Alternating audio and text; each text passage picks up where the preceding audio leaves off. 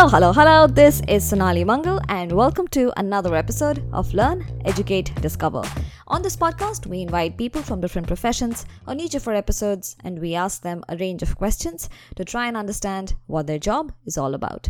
The goal of this podcast is to try and educate our listeners about as many different kind of jobs as we can, so that someone listening to the show can decide, does a certain job sound interesting to them? And if yes, how do they go about exploring it further? Now, on today's show, we have a very interesting guest. His name is Jonathan Nelson, and Jonathan has started and is currently running his own startup accelerator right here in Silicon Valley by the name of Hackers and Founders. And Jonathan's story is really a very, very interesting one. He started out as a nurse. Yes, that is correct. He started out as a nurse, the person who takes care of you in a hospital when you're really sick. And from there, he is now today running his own startup accelerator in Silicon Valley. So this discussion will be helpful not only in understanding what goes into running a startup accelerator, but also it gives a glimpse into seeing how it is possible to go from any point A to point B as long as you're willing to put in the hard work and try a whole bunch of different things. So I think it's going to be a great discussion for all of you. Before we get into the discussion, I'm going to play this short audio from the video that Hackers and Founders has put together describing what they do. You'll hear a bunch of startups that are a part of Hackers and Founders describe what they do. And of course, you'll hear Jonathan describe what is Hackers and Founders. So take a look or take a listen.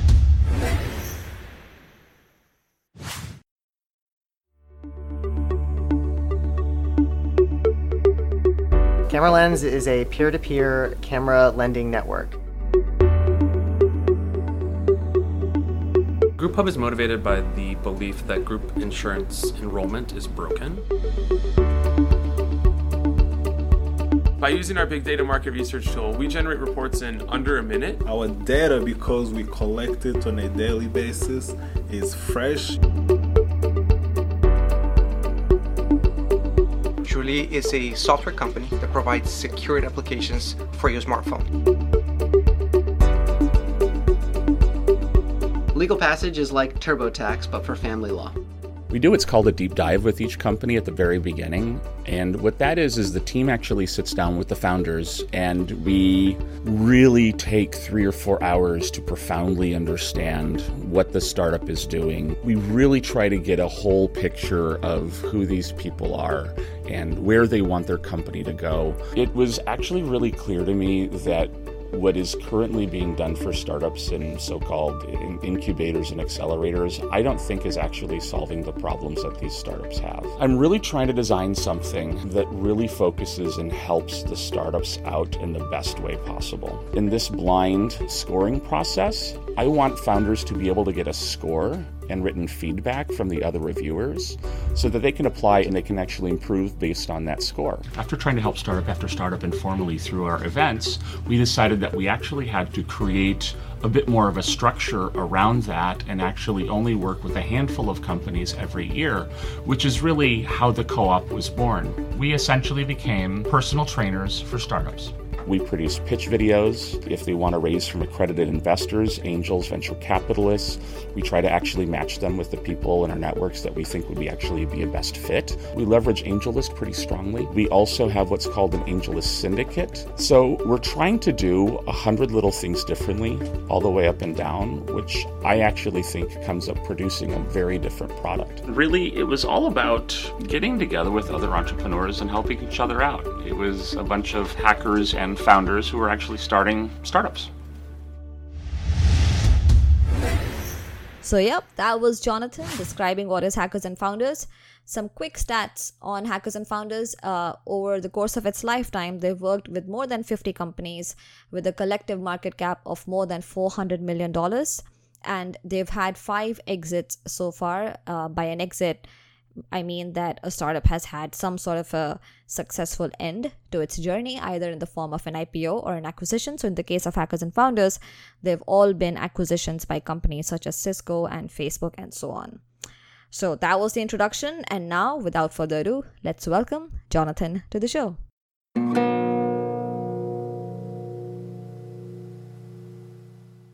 Hey, Jonathan, how are you? Doing great. Yourself? I'm great. It looks like you were just locked out of your house. I was, as a matter of fact, just locked out of my house, but now I'm in and it's much better. Yeah, it's a working day for you. It's a Saturday, but it looks like you're working pretty much all through the week. Yeah, yesterday I found out that one of our advisors was bringing over a Chinese executive who manages $42 billion with a B of assets, and we were their last best stop on their trip to Silicon Valley. And so all of a sudden, how do you actually talk with a man who has multi-billion dollars? I guess you open your mouth and, you just start chatting. Hey, how are you? But it's not every day that you get to talk with someone who manages billions of dollars. Oh, no, absolutely. And so these people are reaching out to you because they want to invest in your companies? Like, what are they looking for? There has actually been a lot of Chinese investors who have actually been reaching out to us because they're very interested in investing in Silicon Valley.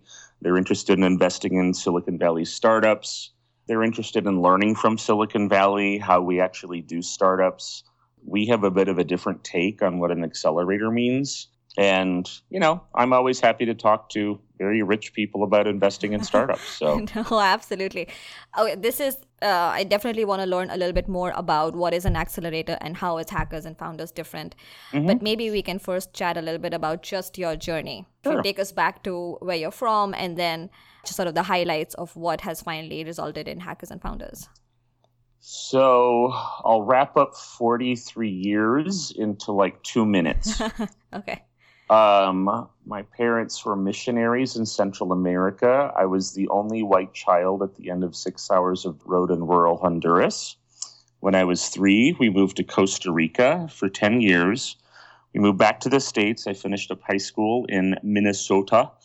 Lived there. My dream was to go back overseas and become a missionary. Mom and Dad wanted me to study a trade and not just be a preacher and go to seminary. And so I said, great, computer science. Mom and Dad said, no, computers are video game machines. You should actually go and study nursing. If you're going to end up working in some place tropical in the jungle, it's always helpful to know how to boil the water and how to cure infections. I see. So I went back to school for nursing. After that, I went to seminary, did not last very long there. I believe after I returned, it was about 4 months and I was tapping out. I was done. I had been working a trauma center in Minneapolis while I was going to nursing school. And that just felt a lot more vibrant and alive to me than necessarily going to a seminary was. I couldn't handle the adrenaline withdrawal. So I dropped out of seminary and I started working as an ER nurse. And I did that for almost 20 years. Wow. That's a lot. Yeah. And in that time, nursing was never my passion. And so I knew that I was going to do something else. And so I spent, 3 nights a week is full time working as an emergency room trauma nurse. 4 nights a week, I had to do other things. So I went to college part-time for about 12 years. I finally finished my associate's degree in nursing. I never let university or college get in the way of an education. I just wanted to learn. I tried to be a painter. I tried to be a sculptor. I tried to be an animator. I tried to be a furniture designer. I wanted to be an industrial designer. My wife finished a degree in film production, and then I said, hey, digital design. And from there, I went into digital animation, and we moved to Hollywood. I had a portfolio of 3D animation and 2D animation. A friend of me offered me a job at Sony Pictures Imageworks in their animation department. He said, but you really don't want this job. He convinced me to going back to school to major in computer science, which is what I did. And at that point, just to clarify, you went back to school to study computer science after you were done with your nursing stint. Yeah, no, this is all while I was a nurse. Oh, I see. Okay, so you were already working. Your daytime job was as a nurse, and then my nighttime job was as a nurse, and so okay. Days and during the week I had to do whatever else I wanted to do, which was trying to figure out what other career I wanted to find. Wow, that is quite impressive. And so, all right, I mean, I'm going to ask my follow-up questions later, but please carry on. I went back to school for software engineering. I started hearing about this startup thing, and I said, ooh, that. I'm going to do that for the rest of my life. How does one get good at startups? What are my chances of succeeding at building a technology company? What is the best data around success, best practices, and entrepreneurship? I've always been a nerd, and data, always kind of been obsessive about data and research and studies. And if I had a question, I would ask the doctor, and I'd go read the doctor's textbooks and go online and read the latest research on whatever disease and what the data said was the best treatment. And so I was expecting to have a bunch of data and resources available to me as an entrepreneur. And there's not. There's a bunch of opinions. The lean startup movement is kind of developing something of a methodology. Right. I think that's a good start. But everybody told me that only 1 out of every 10 startups succeeded. You hear that all the time. And I, coming from a critical care nursing background, I thought, oh my God, 90% of this patient population dies. Like, this is an epidemic. This is an epidemic, yeah. What are these startups, what are these companies dying of? You know, what insidious disease is killing these entrepreneurs and killing their chances at building a company? And, like, no one really knew what startups died of. And I was like, okay, well, what's your definition of success? Well, it turns out that 1 out of every 10 companies that a venture capitalist invests in tends to return 20x the original investment.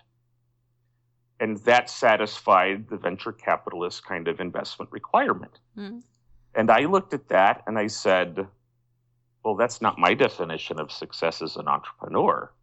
Sure, if I can return 20x my investor's investment, that's fantastic. But what if I wanted a profitable company? No, that doesn't really work for the venture capital model. I'm like, really? Like profitable, growing employees? Nope. Because those companies only grow linearly. VCs only invest in things that are growing exponentially. And so that's what we need to invest in. And I was like, well, okay, I guess I'm going to have to build 10 companies then. Okay. And I'll figure it out. And so I came to Silicon Valley with this crazy idea that I was going to build 10 companies over 10 years. Oh, like one per year and see which one succeeds? Yeah, pretty much. Hackers and Founders is company number 6. I see. Can you just give us a brief, what were the earlier 5? Oh, absolutely. My first idea was a Reddit.com clone dedicated towards, ready, sharing cat pictures. I was so far ahead of the cat picture curve that the world did not understand my genius. Right, okay. And I didn't put cat pictures on the website. I put links to cat pictures. Oh, wow. Okay. What was it called? It's called cute.com with 3 U's. Okay. I'll check it out. Okay. No, it's dead. Oh. Not to say, I could have told you that, but okay. And so I just got sick of looking at cat pictures all the time. So I said, my problem was I didn't do something that I was interested in. I was thinking of something that nurses would enjoy, and stupid nurses, they didn't understand my genius. So I decided I would build a Reddit clone for financial and economic news. Okay. No one used it. Apparently, people don't like chatting about financial news. Actually, I don't want to digress too much. I think Bloomberg probably does something. There is a community that they have, right, around just financial stuff. Yeah, Yahoo Finance is probably the best one. Okay. And then I got frustrated. I took a break. I kind of got obsessed with selling digital products. And selling like data and ebooks and stuff like that. So I tried an ebook. That one didn't work. I tried building a database of hospitals. Did some smoke testing first online in September of 2008. And it showed that if I spent about $200 on advertising, I could probably make about $500 selling this. Okay. I then built the database. I had it cleaned. I spent about $2,000 to have a team in India kind of clean and sanitize this data. And then I tried selling this data in January 2008. And in the middle of all that, the stock market crashed. The big, collapse happened. And so I spent 3 very frustrating months trying to sell a digital product that no one was buying because no one was buying anything. A friend of mine had a frequent flyer podcast on how to get the most out of frequent flying. Okay. And he said, like, dude, if you want to travel, right now's the time. Call this number. Call this super secret number. Tell them that you want to try the Platinum Challenge on American Airlines. And you got to fly 50,000 miles in 3 months. And then you get Executive Platinum, which is their top tier service. So I spent $2,500 flying 50,000 miles in 3 months. Wow. Okay. I flew to Frankfurt and back in a weekend, Barcelona and back, Madrid and back. I would generally try to fly through Fort Lauderdale, like Chicago, then Fort Lauderdale. So I had to zigzag across the country. Okay. So then I got Executive Platinum on American Airlines, and I just started taking long trips. If I could find a really cheap fare, I'd upgrade to first class, and I would just fly to Boston and back in first class, programming and working on my startup idea. And people next to me, I'm there wearing my nerd shorts and my nerd t-shirt and my ponytail. And, the very nice dressed man in the suit sitting next to me is like, oh, so what are you doing? Oh, and what are you doing here? And I said, I'm building financial news filtering software. Why? What do you do? Oh, I manage a hedge fund. Really? Tell me, what problems do you actually have investing? And it's amazing. A couple of lessons for me is asking rich people what problems they have making money is a really good way to actually find startup ideas. No, it's a good point. Yeah. And it actually sometimes pays to fly first class just because of the conversations that you have. So anyway, I heard a lot of people who were having troubles investing in investments that weren't in the United States and Europe because their economies were collapsing and they wanted to invest in China, India, Brazil, South Africa, Latin America, but they couldn't find investments. And I'm like, oh, you can't find something? Well, let me search for it. So I built a search engine for financial news. That started doing fairly well, and I decided to start talking to investors. For the search engine? For the search engine. Okay. But I had read online that if you ask an investor for money, they're going to tell you how you need to fix your startup. But if you ask them for advice, sometimes they give you money. That's right. So I schemed and started planning, what advice can I ask? Well, I had started this meetup group years earlier when I moved to Silicon Valley, just to, my wife, I believe her word was, honey, I love you, but get out of the house at least one night a month to go talk to somebody else about startups. And so I blame my wife for it all. So on her suggestion, I started this little networking group called Hackers and Founders, and it was, nerds building startups, and we get together every month. And the events kept on growing and growing and growing and growing. And at the time that I was building the search engine, we had about 5,000 people in Silicon Valley. Our events were about 250, 300 people at a time. And I saw all sorts of entrepreneurs from all over the globe coming to Silicon Valley. They'd come up to me at my event and say, dude, how do I raise money? Where do I go in Silicon Valley? I have this problem. And I was trying to be as helpful as I possibly could, but it just became overwhelming. So I started talking to investors about, what should I do with this meetup? And I'm building a search engine for financial news. I don't need any money right now, but maybe in 9 months. But anyway, what should I do with this meetup group? And one investor in particular asked me to introduce him to some of the people that I was meeting. Being a lazy engineer, we created a process to introduce startups to investors.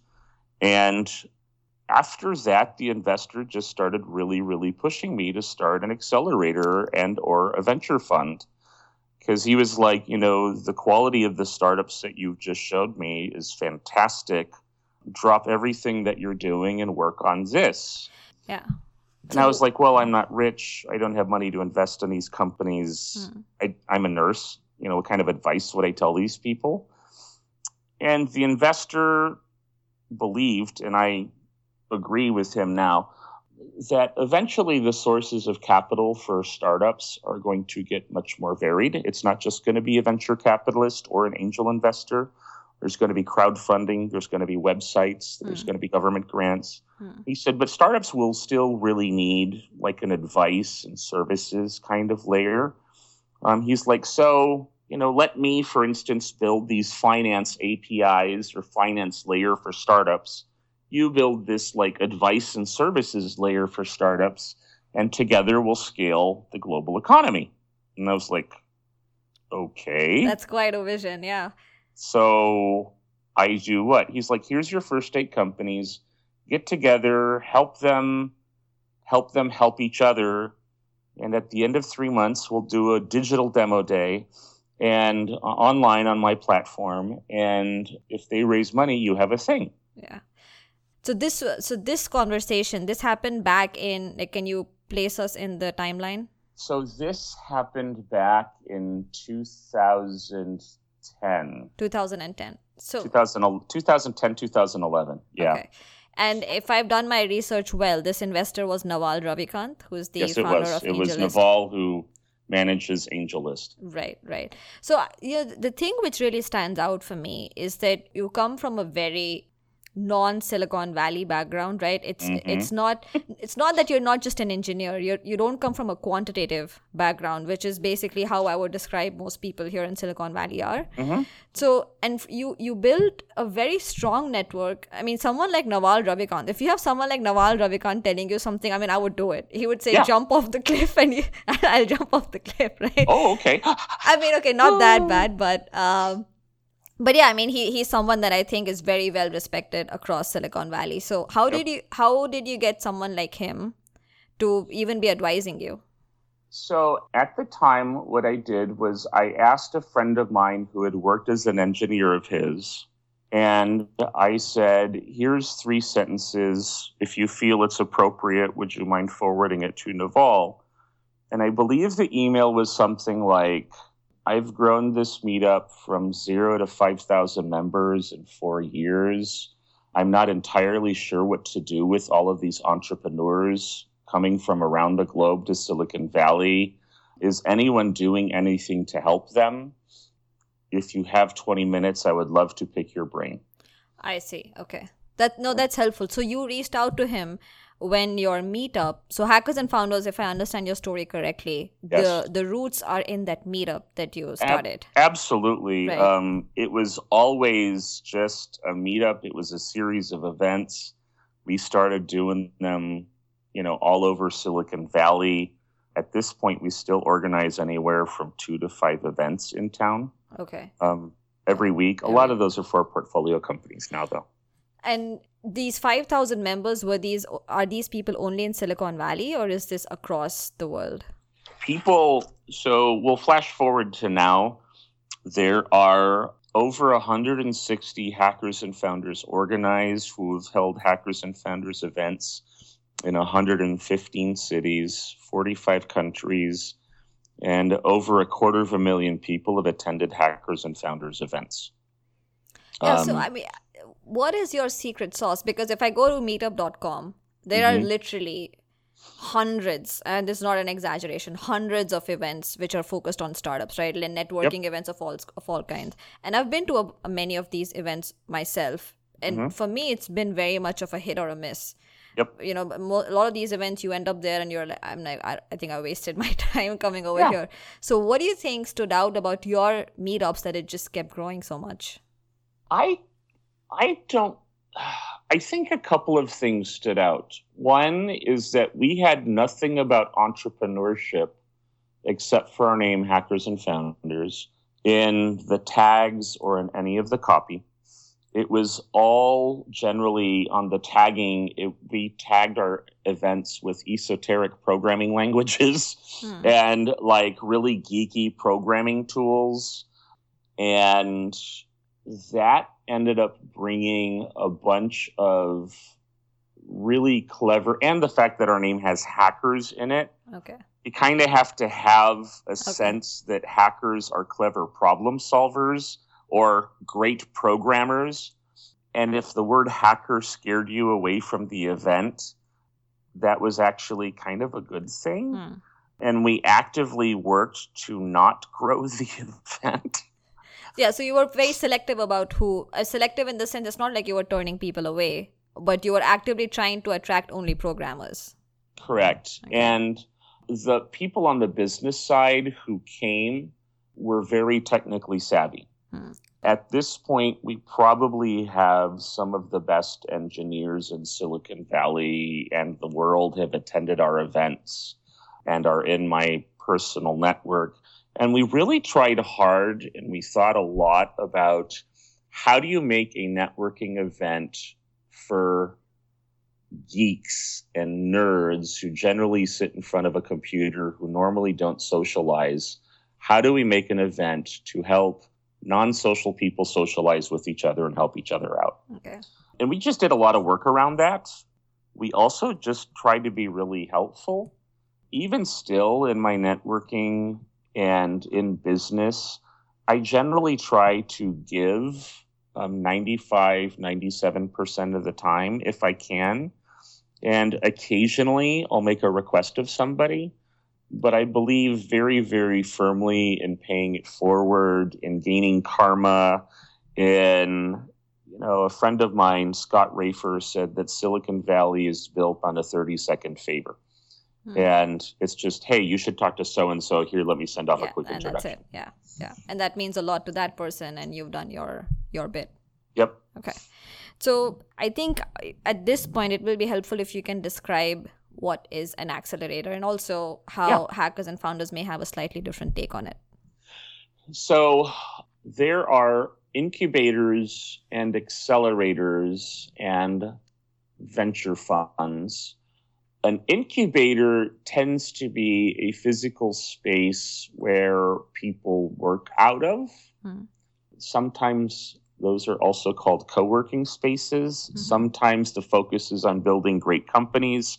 Sometimes the focus is on getting people to pay for real estate and to rent real estate from me.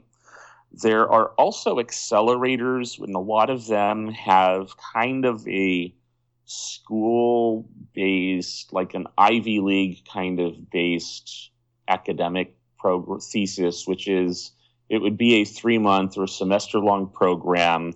You fill out a long application, you kind of have an essay, and then you stand and you have a face-to-face interview, and then based on how you did in the interviews, then you get in or you don't. And then at the end of these 3 months, you have a graduation where your graduation is called a demo day, and you present your company to hopefully a room full of investors who buy startup stock on a regular basis. Right. I really just don't like that model. So the model that you're describing as an incubator is basically not an incubator, an accelerator is basically something like Y Combinator. Yeah. Right. And we tried that once or twice. And what I found was that I spent all of my time getting the companies ready to be in front of a large number of investors. So I spent all of my time teaching investor marketing and how to market your stock and sell your stock to rich people. And then after the startup started raising, I was so busy trying to get the next batch of companies together. I didn't really have time to spend with the startups as they were raising. And then after they're raised, when you actually have to build a company with that money, and when a lot of times they could really use the help, I wasn't able to be around. I see. It also felt to me very artificial to take a bunch of companies from different walks of life in different stages and try to put them into a same kind of class or cohort and then have a similar graduation when some companies didn't need capital. They just wanted investment, or they just wanted to focus on revenue. Some companies were, they barely had a product. Other companies had product and tons of customers. And that ended up kind of artificially stratifying the companies as well. And I don't think that startups are a competition and that one or two win. I think we're not trying to all get a piece of the pie or a bigger piece of the pie. I think essentially startups should be about, in the best of worlds, of building pie factories and building cake factories and creating abundance in the world and not fighting over scraps. And so we've changed our model so that it really tries to focus on what's best for this company right now and what do they need and how can we help them. So how has this thinking manifested itself in the way Hackers Founders works? So for instance, instead of somebody filling out an application and us saying pass fail, what we do is we have a pool of 20 to 30 very talented entrepreneurs who understand technologies deeply, who review and score applications. And every application gets their average scores and written feedback from a number of reviewers. Then if the scores are high enough, we have those startups then go on and talk with 5 investors via Skype. The investors, it's not a pitch for money, but it's a feedback and advice session. The investors then score the company based on how likely they think this company is to raise $500,000 in Silicon Valley or to do $250,000 in revenue. We take those scores, average them, take the comments from the investors, and then provide it back to the startup. And then after that, we sit down, if they want to, and say, look, here's what we do in our co-op, which is what we call our Founders Cooperative. Okay. Here's how we work. You contribute stock into a shared pool. You'll share this stock pool with 20 other people. Or the stock pool has 1 million shares that the pool is comprised of. 200,000 shares get distributed amongst the founders. 300,000 shares Hackers and Founders keeps. And the remaining 500,000 shares we sell to angel investors to pay for the staff that supports the companies in the cooperative. And we now have 12 staff people in 3 different countries supporting our portfolios. Oh, I see. Okay, this is very interesting. So if I were to make sure that I understand the process correctly, for startups, it's not like they're applying to you. They're filling out some sort of an application which is going to be scored. You answer 5 questions. What is your pitch? What is your product? Who's on your team? Brag a little. What kind of traction or market uptake do you have? And who is your customer? Got it.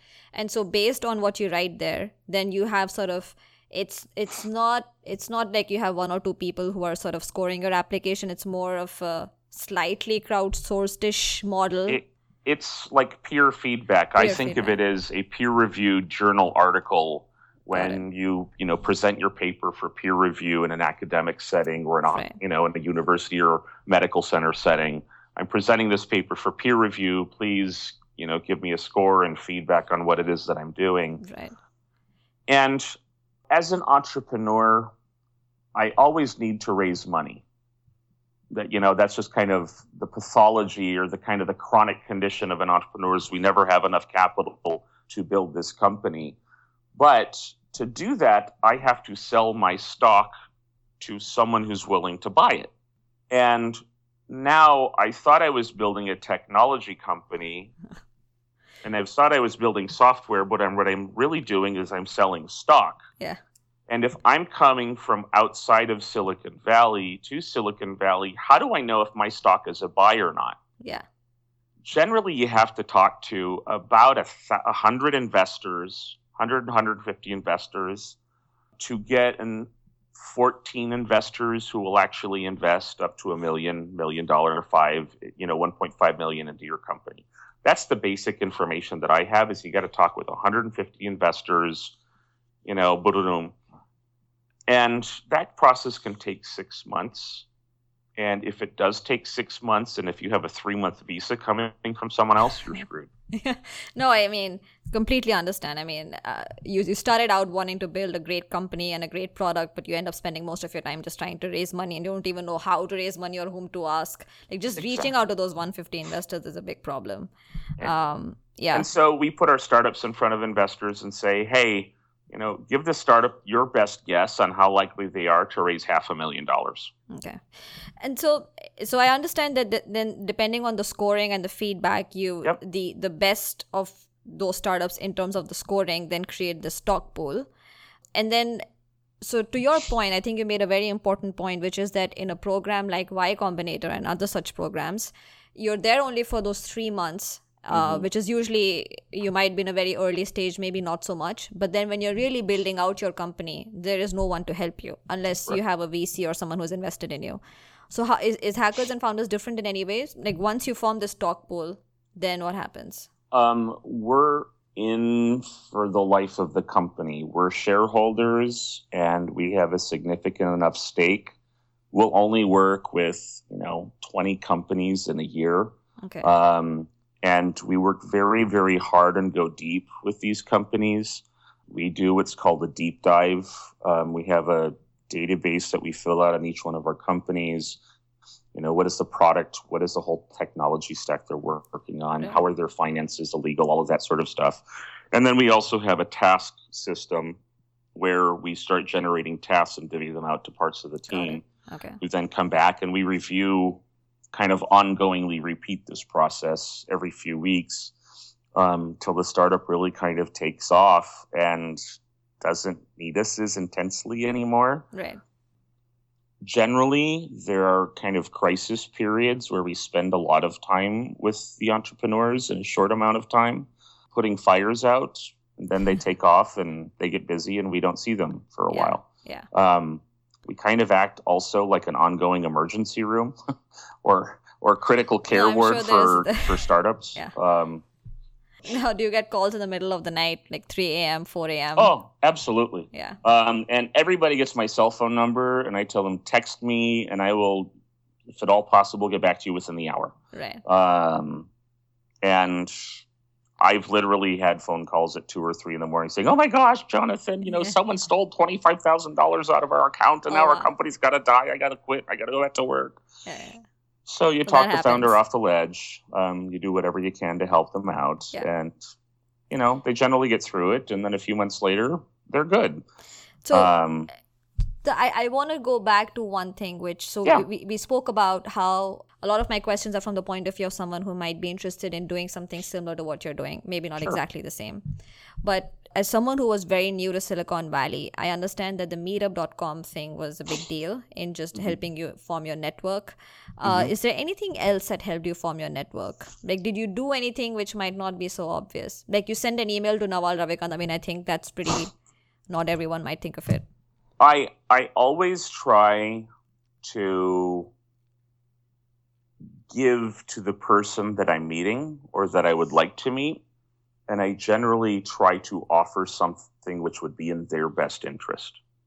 For instance, this past week, I've been asked to join a small roundtable where the Department of Homeland Security's head person in charge of procurement or buying things, they need specific technologies in specific areas. So they're trying to figure out, how do we get startups to do this?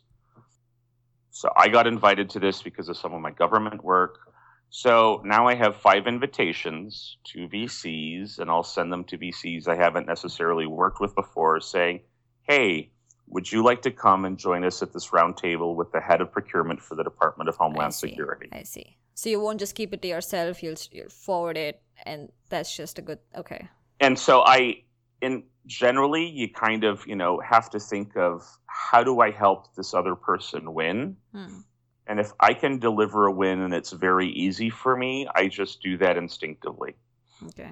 How can I help? What problems do you have? Or questions that I almost always ask people when we're talking. And that's something that you do proactively on your own without the other person asking you for help. Oh, absolutely. Okay. And it's kind of interesting when you talk to someone who manages, for instance, a $42 billion fund, and you say, how can I help? Yeah, I know. He's probably not expecting that question from you. No, they don't. And memories are formed when people have an emotional response and there's like a little bit of data attached to it.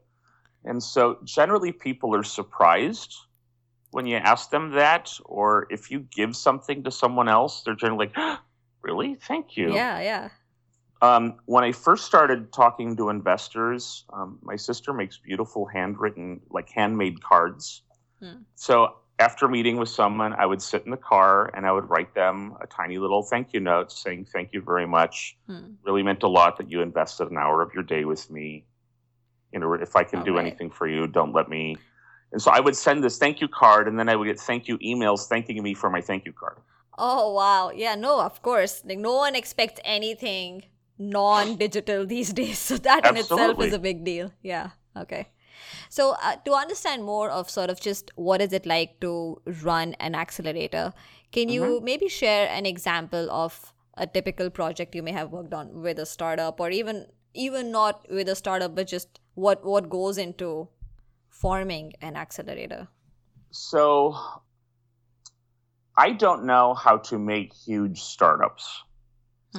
I don't know that anyone really does. And when I've talked with VCs or people who invest billions of dollars of money in entrepreneurs, I'll ask them, and I have, what's the secret to picking the best startups or growing startups to become huge?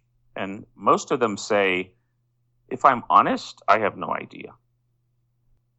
But what I do know that technology companies, they usually either grow or they die. There's not a whole lot of technology companies that remain stagnant because the environment is so kind of aggressive and technologies change so quickly. And if you don't keep up, you just kind of die. And so I generally ask, I spent 20 years as an ER nurse walking into a patient's room and say, hi, what hurts you? I have chest pain. Oh, do you have a fever? Do you have a cough? Did this happen when you're doing a lot of exercise? Were you lifting weights? Did you pull a muscle?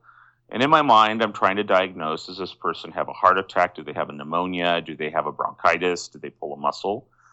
And then we get some data to actually prove, kind of our suspicions. And then we will try to treat whatever disease or process is causing the pain as quickly and as efficiently as possible. I still very much use that process when I work with startups. I don't really want to know what's going very well with my startups. The stuff that I really want to know is what's the ugly, what sucks, what problems are you having? Like, let's sit down, we'll have a beer, and let's, what are you frustrated and angry about? Rant to me, because if it's going really well, you're an expert at this problem you're solving with software. And if it's going really well, I probably don't have a whole lot to say to you. But if things are going sideways for you and things are failing, I might know someone who can help. I might have seen this problem before. It might be, is it a symptom of something deeper? Is it something that can be solved relatively quickly? And so I spend a lot of time solving people's problems and really focusing on their problems as kind of this company nurse, or this company physician. That's a good way to put it, yeah. You are sort of like the nurse of all of those startups. And I also see myself kind of as like a family practice doctor would, and if they have more complicated things, I'll send them off to specialists that I know from my network. You should talk to these 3 people who are experts in this field. I think they might actually help. Got it. So that's really the bread and butter of what it is that we do with our companies.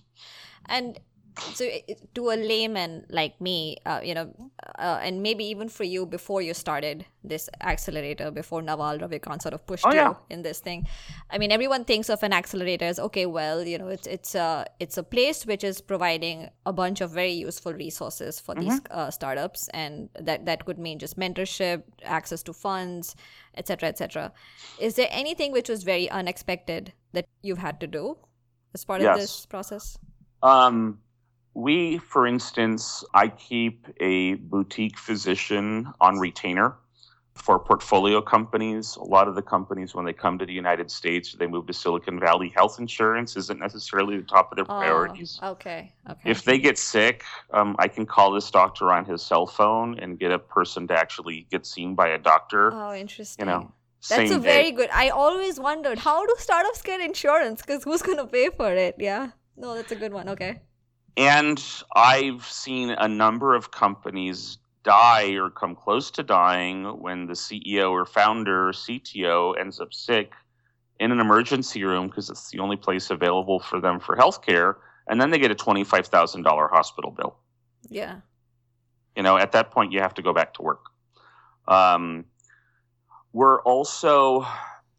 companies tend to be very good technically because we're hackers and founders. Design and marketing is something that they generally need help on. So that's some of the resources that we really try to be strong on. We had a designer in-house.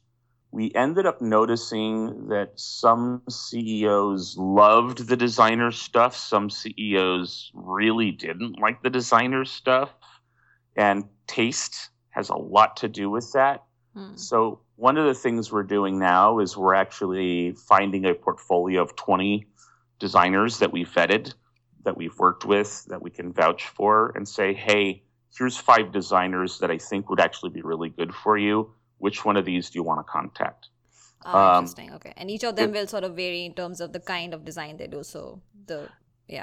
And if the startup is broke, we'll generally pay for the design. And if they have money, then go ahead and pay for the design. Okay. We work a lot on helping our companies do pitch decks and raise capital. I tend to push our companies very hard on getting revenue. Okay. So you're not one of those people that it's just about growth and lose all the money you have, but just grow? No, I mean, I've noticed, I kind of do these morbidity and mortality reports in my head constantly, like what is the leading cause of death among startups? In our portfolio, it's been founder conflict. So if, 2 founders of a company, if they start to argue and they break up, well, you've been spending all your time with this person. Now you can't stand each other. You have to talk with lawyers. There's a lot of money involved. And when it's done and you're separated, you're both going to be depressed. You're probably going to be drinking heavily for 9 months. I call that a divorce. It is a divorce, yeah. So Laura, who's my wife, and I, we do co-founder counseling. Oh, because interesting. it's much more in our interest to sit down and have an intervention with a pair of founders, so it's like therapy or do some session. ongoing counseling with them to keep them from dying by breaking up. That is so cool. Wow. So how big is the team, by the way? We have 12 people right now in 3 different countries. I see. Okay. So what do you think some of the key decisions you've taken which have helped hackers and founders be successful? Oh, good question. One of the key decisions was really off the cuff. It was one of the first times that someone asked me if they could run a Hackers and Founders event. I think it was Wellington, New Zealand, or Indianapolis. And they said, hey, can I start events like that where I'm at? I'm like, yeah. And they said, do you have any rules? And I said, yeah. Oh, good. What are they? The first rule is don't be an asshole. The second rule is please do the right thing for your community. Mm-hmm. The third rule is if you use the Hackers and Founders event, if you use the brand Hackers and Founders, it's not just you who uses it. So it's all of us. So please don't fuck it up. And then 4 is be in touch with us and let us know what problems entrepreneurs have in your area. it turns out those are really good guidelines. And that's it. That's what we make people say. And, I pledge I will do all of this. Yeah. And then after that, we shake hands and they run Hackers and Founders events. And what ends up happening unexpectedly is the people who hold startup events in a certain location for a while become the region's expert on startups. I see. They just know everybody. Yeah. They know all the investors. They know all the entrepreneurs. Yeah. They know the problems. And we've essentially built a network of entrepreneur business networks globally. That's been extremely beneficial. Right. So I think what you're saying, the decision here is the fact that you were okay with these strangers starting their own Hackers Founders chapters. You gave them very basic guidelines and it was done in good faith. Yeah. And it seems to have worked. And we really haven't had a whole lot of problems with other people kind of abusing it. They generally will want respect for it. I think another key decision for us is we really obsess about culture and fit.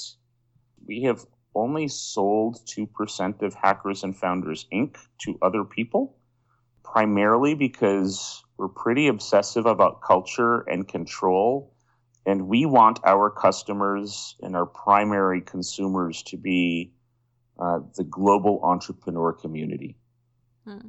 And we want to solve problems for them globally, not just in Silicon Valley. Our official tagline is making life suck 34% less for founders in Silicon Valley and around the world. I've seen that theme throughout. It seems like very precise numbering for everything, like 34% less. HF.cx, which I won't get into, but yeah.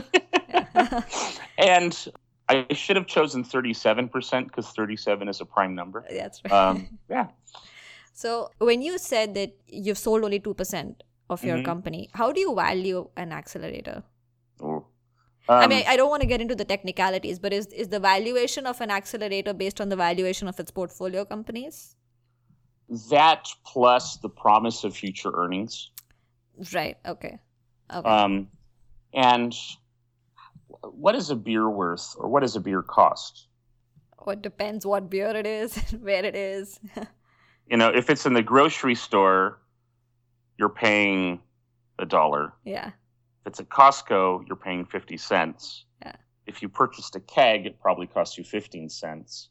If you're at a sports game, you're probably paying like $20 or something absurd like that. Yeah. And it's the same thing, and it's worth whatever you can get someone to pay you for it. If, I don't know, President Obama drank out of the beer, it'd be worth whatever, hundreds of millions of dollars, or nothing, depending on your political preferences. Yeah. That's right. Okay, cool. No, go ahead. Yeah.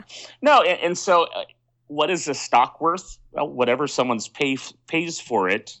So No, absolutely. I just didn't think of an accelerator that way. But I mean, I can see that, of course, like you're running your own company. And we are a company that holds pools of stock in other companies. Right. And so, like this year, we're probably going to grow 4x the size. Oh, wow. Okay. Right.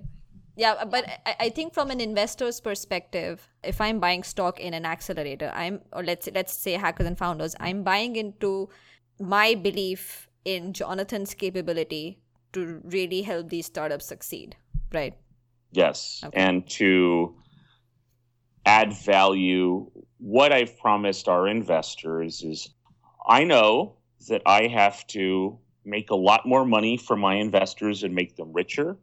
And I can only do that, and I will only do that by adding a ton of value to the price of the stock of the companies that we work with.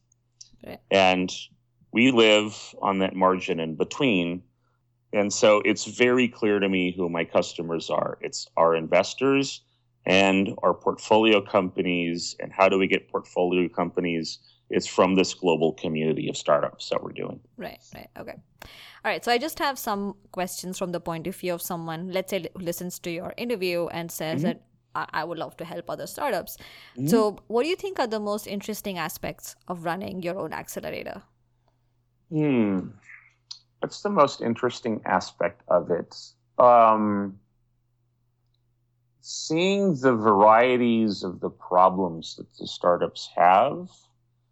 And one of the things that brings me the most joy is watching the leaders and the founders of these companies grow and change. Can you share an example? It's a lot of what we do is leadership training. My dad was a preacher in Central America for 20 years. He taught other preachers how to preach. I'm a CEO and I'm teaching other CEOs how to CEO. And it's very rewarding to see these CEOs go from I have an idea and I have a product and I have some basic kind of skills to see them learn from each other as CEOs. And then I'm very good at spitballing a whole bunch of ideas because I've heard a bunch of different options that other people have done. And it also tends to be very rewarding when people's mind gets blown by sometimes people just look at the tunnel because this is all they've known, and you stick kind of a little slit of light into that tunnel, and all of a sudden the company turns to face that light and this whole new world opens up to them. Right. And that's pretty amazing to actually be able to take part of that. Yeah. There's also an awful lot of suck. I mean, there's just a lot of hard work. No, absolutely. Grim grit, determination, a lot of hard times in companies. And so it's those times when things go really well that it makes that all the better. Yeah, I mean, can you share an example of a stressful situation that you might face as Jonathan, CEO? As Jonathan? Yeah. Oh, sure. We help startups raise money, but how we raise money is we sell this part of the stock pool. And sometimes your companies are doing really well, but you haven't sold a whole lot of the stock pool for a while. So you miss payroll. That's really bad. I hate that. It's really stressful. We're trying to grow 4x this size or this year. And frankly, 2 of the co-op programs in Chicago and Berlin, it wasn't really my deciding, hey, we're going to start a program here. It was the local community saying, dude, we have to start a co-op. We're ready. Let's go. We got this. Can I do it? Okay. And then it's off and running, and you kind of shake hands on the business deal, and you take care of the paperwork later. But I looked back and I said, a couple months ago, I was like, why am I so stressed right now? And then, we're tripling or quadrupling in size this year. Yeah. That'll do it. Yeah. Okay. Yeah. So, I mean, it's just the pressure of keeping up with that growth and finding investors for your stock pool. Like, those are the kind of things that you're probably worrying about incessantly all the time. Yeah. Are there any aspects of running your accelerator that you just do not like? Like, not challenging, but just hateful. Mm-hmm. Maybe hateful is too bad a word. I hate firing people. I hate really intense conflict with people. I don't mind it so much with people on the outside, but like if it's in our team, that really drags on me. Is this among the people who are in your startups? Or even among the people on the Hackers and Founders team. I see. Okay. Let's say someone really strongly disagrees with one of the decisions that I'm making, and I'm kind of a jerk and I ignore them, or I do it anyway, and then I come back and they're like, dude, I'm furious at you. And then if you bonk heads with someone and that causes a lot of stress and strain, that's not good. Yeah.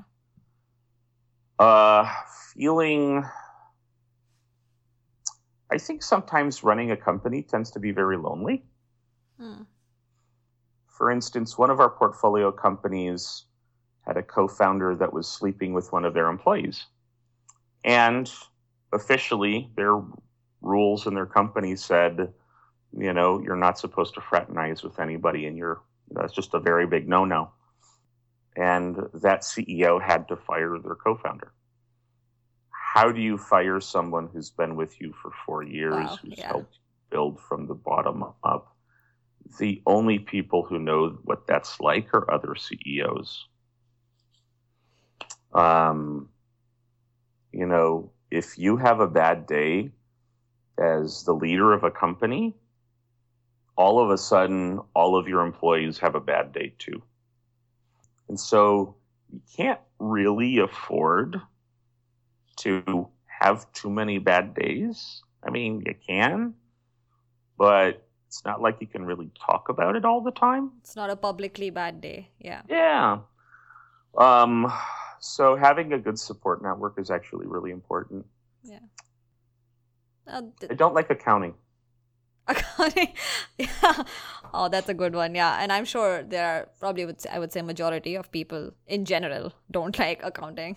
Mm-hmm. But so these are points which, if I were to do an interview, let's say with someone who is running some other company, he or she may probably have very similar points. So do you think that running your own accelerator is in any way different from running some other company? It's different than running a technology company because technology is ancillary to what it is that we do. We're really in the people business. We're in the technology people business. I'm also in the finance business. I spend a lot of my time kind of obsessing about how companies get financing and how can we help them get financing. To that point, I've been invited I'm a member on an SEC committee on capital formation for small and medium businesses. I'm a world expert at that now, which has been really surprising. And so in that respect, I think I know that my wife and I are going to be rich. I grew up in Central America with kids who did not have shoes. I have rent paid in one of the most expensive zip codes in the world. I'm already in the global 1%. One of the interesting questions that I kind of constantly ask myself and that Laura and I talk about is, okay, if you know that you are going to be rich and that at some point you are going to succeed in being able to have enough money to retire, what kind of life do you want to lead? And what kind of imprint do you want to make on society? And what kind of world do you want to leave behind? And honestly, with as much as Hackers and Founders is growing globally, if we don't mess this up, we will end up in 20 years having moved economies. Wow. And, for instance, we have Mexico. We're helping these companies. Over the next 20 years in Latin America, there are going to be companies that end up growing up to becoming worth over $1 billion. $1 billion in Mexico's economy moves their economy 0.1%. Right. That's it. Does that scare you in any way in terms of just the responsibility? Not really. For me, how do we achieve that is a really interesting engineering problem. Like, it's kind of an ecosystem engineering challenge. And, how do you find the big enough lever to move the world? Being on an SEC committee and being one of 14 people responsible for advising the government on how small businesses get capital is a big lever. And how do you move these 14 people and communicate with them? And how do you make this committee work? That's an interesting social engineering problem. No, definitely. And I think that the interesting thing that you're bringing out is that you are someone, as someone who is running an accelerator, and in your case, it's at a global scale, you're thinking at a systems level. Like it's not your product only. It's at an economic system level that you have to figure out how to make this happen. And what's weird is how much I end up relying on my biology background as a nurse. Okay. In terms of, in software engineering, we would probably call that the study of complex systems and the study of very chaotic systems. And how do you change one little thing so that the entire body actually responds in different ways? There were times when I would be work on ICU, and I would literally have an IV pump in front of me, and I would look at somebody's blood pressure that was being continuously monitored in their arteries, and I could push buttons on a machine, and in 15 seconds, I could see their blood pressure change. Yeah. But you can't do that now. I can't do that now, but we're still trying to move. I'm still trying to move these ecosystems. And where are the buttons? How do you actually do this? How do you help companies to grow? Yeah. What are these little things that you can do to kind of throw into a company's life that might change the direction of that company? Right. So, in your opinion, what kind of person do you think would enjoy running an accelerator? Not just any startup, but specifically a startup accelerator. Someone who's mentally ill. Entrepreneurship is almost a religion. My parents got into the front end of a Chevy pickup truck in 1967 and drove south 5,000 miles with 3 children under 5 years old. Why? Because they believed they could make a difference. I have CEOs and co-founders, CEOs and CTOs who have driven south from Anchorage, Alaska. They drove to Oakland, California to meet their co-founder that they'd only interacted with online. Why? Because they believed that their company could make a change. And so I've seen this before. It's kind of a religion. We hold events where we get a bunch of people together into a dark room. We'll have a speaker tell their story, give a testimony as to their experience as an entrepreneur. It's don't tell anybody, but it's kind of a church. But don't tell anybody, it's a podcast. And, how do we... So it really is kind of a crazy, almost religious sort of thing. The people who are really involved in this that I probably resonate most with, that are people that are doing it for love of the game. If it's just to make money, there's much better ways to make money. Yeah. There's much easier ways to make money. You kind of have to do it because you love it, because you want to. Because frankly, there's a lot of suck in this business too, Yeah, and I think what you're highlighting is it's not just, it's an obsession. You believe it in your very core, and then you can't not do it, almost like you have to do it if it's religious. I would suggest doing anything else if you can at all. And if you can't do nothing else, does that make sense? If you can't not do it, then okay, go ahead and do it. Yeah. But it truly is an obsession for people because, we designed a new type of fund. I talked to 6 law firms and, I got laughed at by fund lawyers saying, why the hell would you ever want to build something so stupid? It kind of takes guts and obsession to keep on going and talk with the 7th law firm. No, absolutely. Are there any, I'm not sure how applicable this question is in this case, but let's say someone wants to test the waters a little bit. Mm-hmm. Is there a way to do it before they go all in? Before they start an accelerator? Yeah. Just help companies. Say, hey, how can I help? What can I do for you? Essentially, to be good in this business is you have to be good at helping companies and adding value to them. Start a business yourself. Start a bunch of businesses and fail. Fail a lot so that you really know how to fail well. Be kind of like a gymnast and know how to take a fall. People's network I've been surprised at how insanely valuable networks are. Yeah. And business networks and informal networks are. It tends to be a friend of a friend who knows the guy who buys your company. And so it kind of pays to be social in this business. So build a big network, and really the only way you can build a big network is by meeting a lot of people. And if you don't enjoy that, you're probably not going to be good at it. And how do you get people to want to meet you? You generally try to be helpful to them. So how would you find these startups to help? Like, can you name some resources that people could use? To find startups to help, go to a Hackers and Founders event anywhere in the world and show up and say, hey, how can I help? That's a good point. So your website is at hf.cx, which I think links to all the chapters. hf.cx/global. My guess is there's probably a chapter within 100 miles of where you're at. And if not, you could start one yourself. Oh, yes. Cool. All right. Thank you so much, Jonathan. This was really, really helpful. And thank you for being very honest and transparent.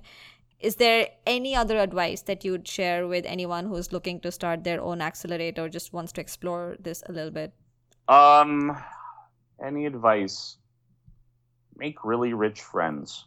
Make rich friends. Okay, I think that's or find rich friends. Yeah, that's good advice for everyone. That should help. Okay, all right. Thank you so much. I know I took a lot of time on a Saturday, but hope you have a wonderful rest of the weekend. It's a long weekend.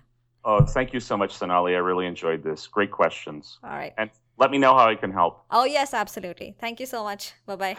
Cheers. All right, so that was Jonathan on running a startup accelerator.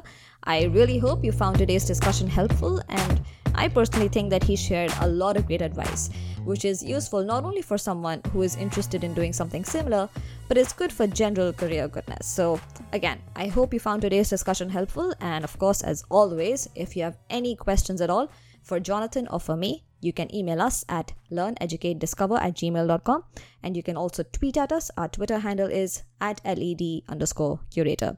You can also like us on Facebook. Our Facebook page is at facebook.com/learneducatediscover. And of course, if you like what we are doing, you can find us on iTunes or SoundCloud or Stitcher. Go ahead, search for Learn, Educate, Discover, hit subscribe, leave a review. Why not? Imagine tomorrow if you create something and then someone likes it and leaves a review for you. How nice would you feel? So it's the same thing. It only takes a minute and it honestly means a lot. You can also find us at learneducatediscover.com. That's our website. It has a collection of all the podcasts that we've put together so far. And slowly I'm adding the transcripts of all of these podcasts. So if you're interested in reading rather than listening, that's an option too. So that's it for today. Thank you so much for listening and for your time. And until the next one, adios.